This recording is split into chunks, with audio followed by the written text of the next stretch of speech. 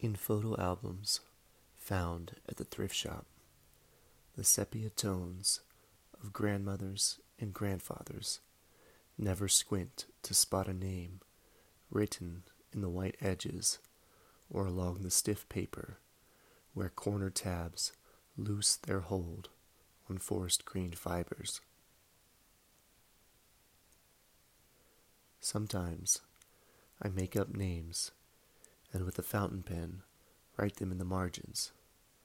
but usually I simply daydream a history for myself with other people's discarded memories.